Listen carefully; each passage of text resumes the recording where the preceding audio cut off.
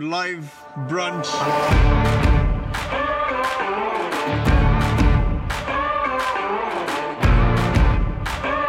We are live. Welcome to another episode of Live brunch. Live brunch. Live brunch.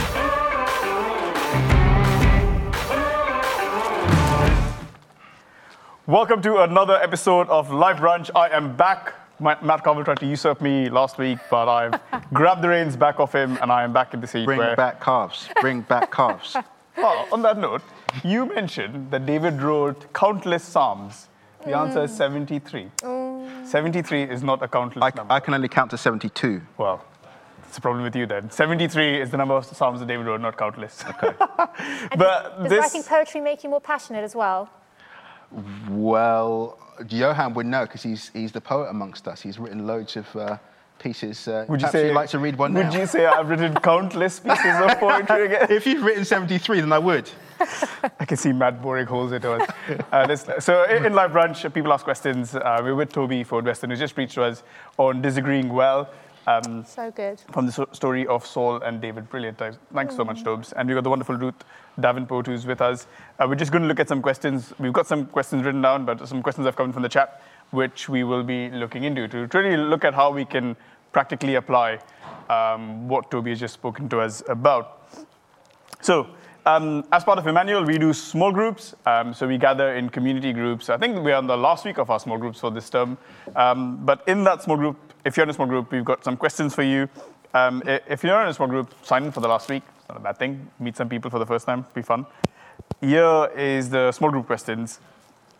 The first one, think about your nature, nurture, and lived experience. Do these make you generally more agreeable or disagreeable? The second question, if Jesus says, love your enemies, then who is that for you? Who do you find it difficult to love? And the third question, we came to Jesus because he won our heart, not an argument with us. What does this teach us about what God is like and how we should relate to others? And Ruth, I know you've been really keen to answer the question about who your enemies are. But why don't we look at the last question? We came to Jesus because he won our heart, not an argument with us. What does this teach us about what God is like and how we should relate to others? Wow, these are all great questions. And I like that you asked me, you thought, who's going to be the most disagreeable person in the church? They'll be great for Live Brunch, so thank you for that. But it's even just reading it now again, it's one of those questions that I feel like you have to sort of keep mulling over, and the more you do, the deeper it goes. And just, again, thinking on your preach, it was so good, Toby, but it's really humbling. We come to Jesus because he won our heart, and again, it's so our flesh kind of this, you can feel it like reaction, that rebellion that sort of wants to try and earn it a little bit or try and control it a little bit. But the more you sit and mull over the fact that he's won our heart, that kind of, it strips off the pride, and it's really humbling, and that's that's the basis of how we need to do all these conversations, isn't it?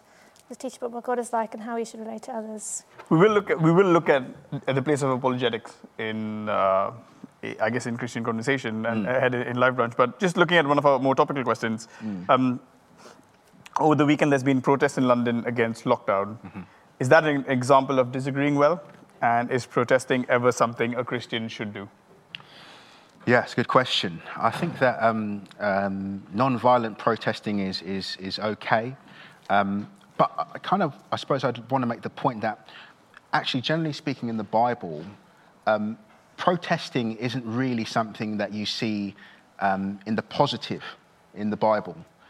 In fact, you kind of see it in the Bible in a negative way. So, for example, it could be said that when Jesus was up for kind of crucifixion and the crowd chanted, crucify him, crucify him, that isn't held up as a positive example or a positive thing.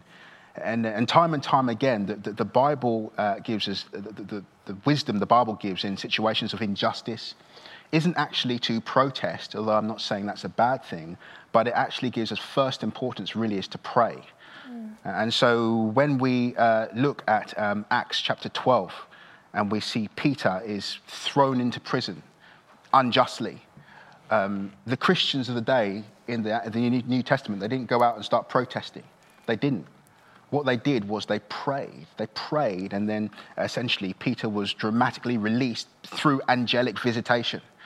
And so, when we see even the Old Testament, we see God talks in 2 Chronicles about, he talks about, if my people will humble themselves and pray, and he goes, I will heal their land. And I don't think many people would argue that there are areas of our land in this country that need healing. And it doesn't actually say if my people humble themselves and protest. It says if my people fast, which is what he means by humble themselves, and pray. And so I think that protesting isn't a bad thing, so don't hear me wrong. What I'm saying is that if our first response is to go out and protest, I think that there's something disconnected there. Our first response to all of these things is to go to God, because ultimately he is the one that can initiate true and lasting change. And while protesting is not unimportant, the reality is the fruit of protesting is usually superficial. Some rule or law changes, which are not unimportant. I spent many years of my life training to be a barrister, studying the law, etc., etc. I'm not saying that's not important. It is important, but ultimately that won't make the streets safer for women. That won't really, from the heart of people, change things. But what we want, if you're a Christian, surely is something deeper than rule change. We want rule change, but we want heart change, which is kind of what I mentioned in the preach. And so praying really does that. So don't hear me wrongly. Protesting peacefully is not a bad thing, but prayer is the biblical kind of response to injustice we see time and time again and consistently. Brilliant. That is brilliant, Toby. Thank you. I think let's look at the apologetics question before we go into some of the questions that have come in on the chat. Apologetics is giving a reason for your faith, and the study of doing that being having a response to some of the questions. Is God real? Where is he? What's the meaning of life? Is all of those big questions which we are encouraged to have a reason for our faith, as is written in one of the books in the Bible. Yeah. You talked a lot about winning hearts and not about winning arguments. Yeah. What is the place of apologetics in that conversation? Yeah, well, there is a big place. I mean, apologetics is a really important piece in the puzzle. It's not just as simple as A and not B. And what I was careful to say in the message was that winning arguments is not unimportant, but actually true and lasting change comes by winning hearts. And so therefore it's not unimportant. It is important. And when we speak truth to people in love, I think for me it's not so much about the winning of arguments. I'll tell you a story. When I was in uni, I put a stand, a few of us from the sort of like Christian Union, and I said, and I put, I can prove Jesus is the Messiah, the Son of God, in 15 minutes. I know people would sort of walk by to and fro, and then 1 or 2 people would come to me, and so I remember we'd set the watch, and they would like, almost like, come on, prove it to me. And I'd go to kind of Isaiah, and I talk about the suffering servant, and I did it in 15 minutes. I was like, therefore, because da-da-da-da. And I remember one guy in particular, he was there, and I'd done it in 15 minutes, like 14 minutes. And I was expecting him to fall down on his knees and praise God and start speaking in tongues or something. That didn't happen, and his response was kind of like, yeah. He said, thanks. And he walked off, and I was like, I just proved it. And I learned that day that actually, while I can be correct, and it really takes a work of God to really do something in heart. So to answer your question, it is important, and it's an area that I'm personally fascinated about. And when you're a preacher, that you do a lot of research and thinking through these things. So I wouldn't want to demean the place of apologetics. It's important, but let's not forget the vital work of winning hearts through loving and serving one another. Brilliant. Anything you want to add to that, Ruth? No, just the fact that, as you say, it is compelling. And not even from a theological point of view, but kind of like what you say, learning to disagree well. That's apologetics is learning how to disagree well within theology, but we want to be able to disagree well even outside of theology in all of life. And so when you have that apologetic foundation, a solid foundation, then all the other areas you can have that way of being able to rationalize and control your emotions and just think, like Christine said a few weeks ago, the importance of being able to think about things well. So yeah, they have a huge place. They're vitally important. Yeah. Great, let's go into those then. How do you disagree well with someone on an issue that's personal to them if you have not been in their position? Yeah, I think it's possible to. I think that, again, one needs to think or really empathize and love the person, because often these things are not just mental kind of, checklists and, oh yeah, so I therefore win the argument. There are emotions involved. And so not saying that we can't, but when appropriate, we must. But again, the whole disagreeing and correcting opponents, people that we're talking to in gentleness, I think that's really where that comes in. It's important, if something is wrong, to where appropriate. It's not everything that is wrong that you have to start disagreeing with. We learn to forbear certain things. Think, you know what, I'm just not going to say anything because it's not a real issue. It's not a hill I'm willing to die upon, as it were. But actually correcting in gentleness, I think, is really important in those issues where you haven't been through it, but actually you know that, chances are the Bible is saying something. Jesus has been through it, and you can speak with authority and gentleness through the scriptures. I listened to a really great talk last night on empathy and whether empathy is a sin or not. It was fascinating. But one of the comments was the importance of seeking to understand, and how you can understand without affirming something, and how often so much of our disagreement is because either we've misunderstood, and we need clarity on the definitions of simple words. The importance of words, they can really make or break an agreement or not. But when your goal is love and understanding, then you can lead into that that doesn't necessarily equate to, I'm affirming what you're saying, or I've, even though I haven't been there. People can sense it, hey? They can sense when you're just trying to tick a box or win an argument or... I think it's such a big question because it goes into the issue of race, it goes into the issue of violence against women, it goes into a whole bunch of issues. Because, and in some ways, there could be an arrogance which says, hey, you're not in the position, you've not experienced what I've experienced, so don't you dare speak to me about this situation.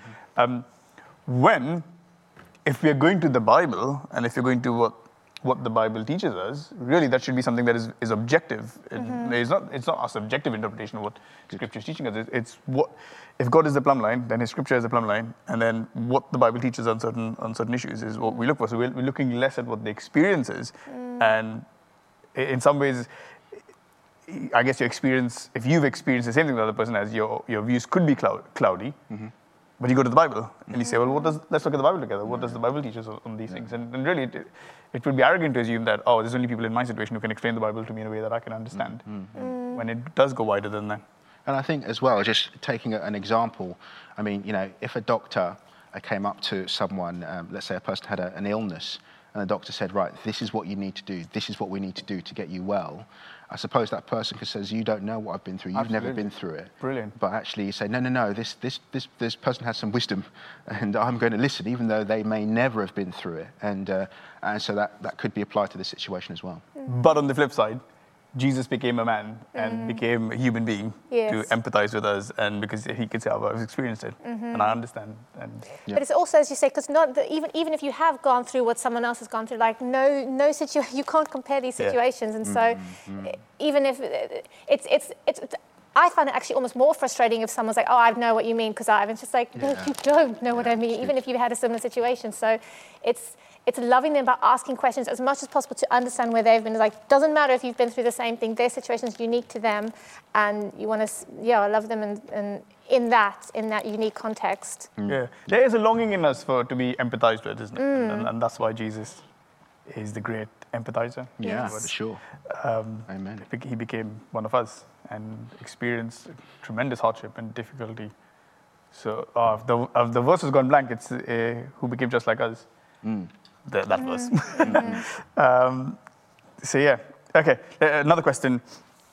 I try and disagree with gentleness with my friend, but they're not so gentle. It's really draining. Should I drop the friendship? Yes. I'm No. glad it was friendship, not my husband texting in. The answer is, without knowing the facts, probably not. we are called to be long-suffering.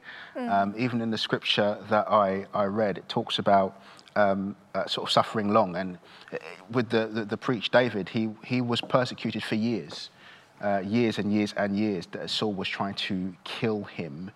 And he didn't just basically throw his hands up in the air. No, he had this love for them, a love that pursues. And I just think about myself and my story, and so many of our stories where God has pursued us, and and he didn't agree with our sin in our former lives. If you're not a Christian yet, let's say, but he didn't give up.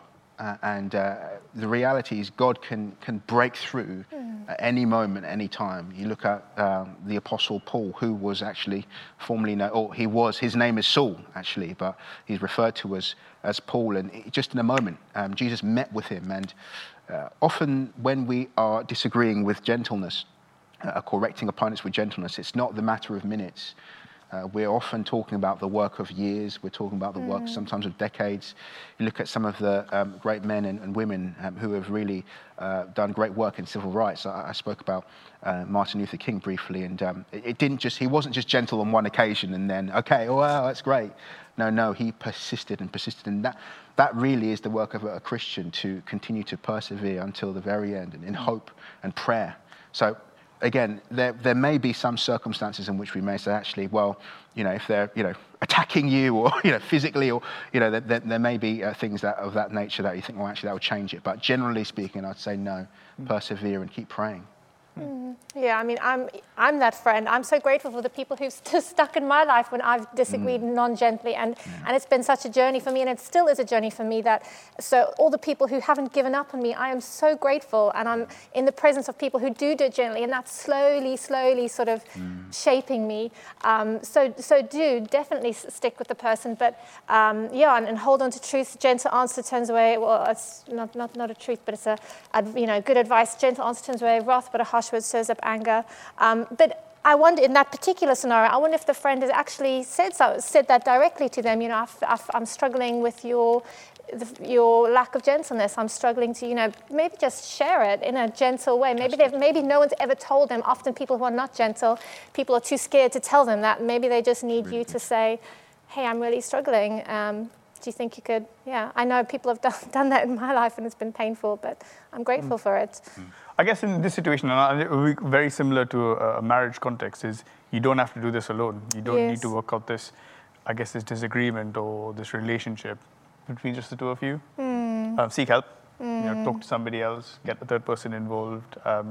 We did the marriage course about a year ago when we first went into lockdown, and then just having Nick and Scylla speaking to us, but through video. And it just really helped our marriage.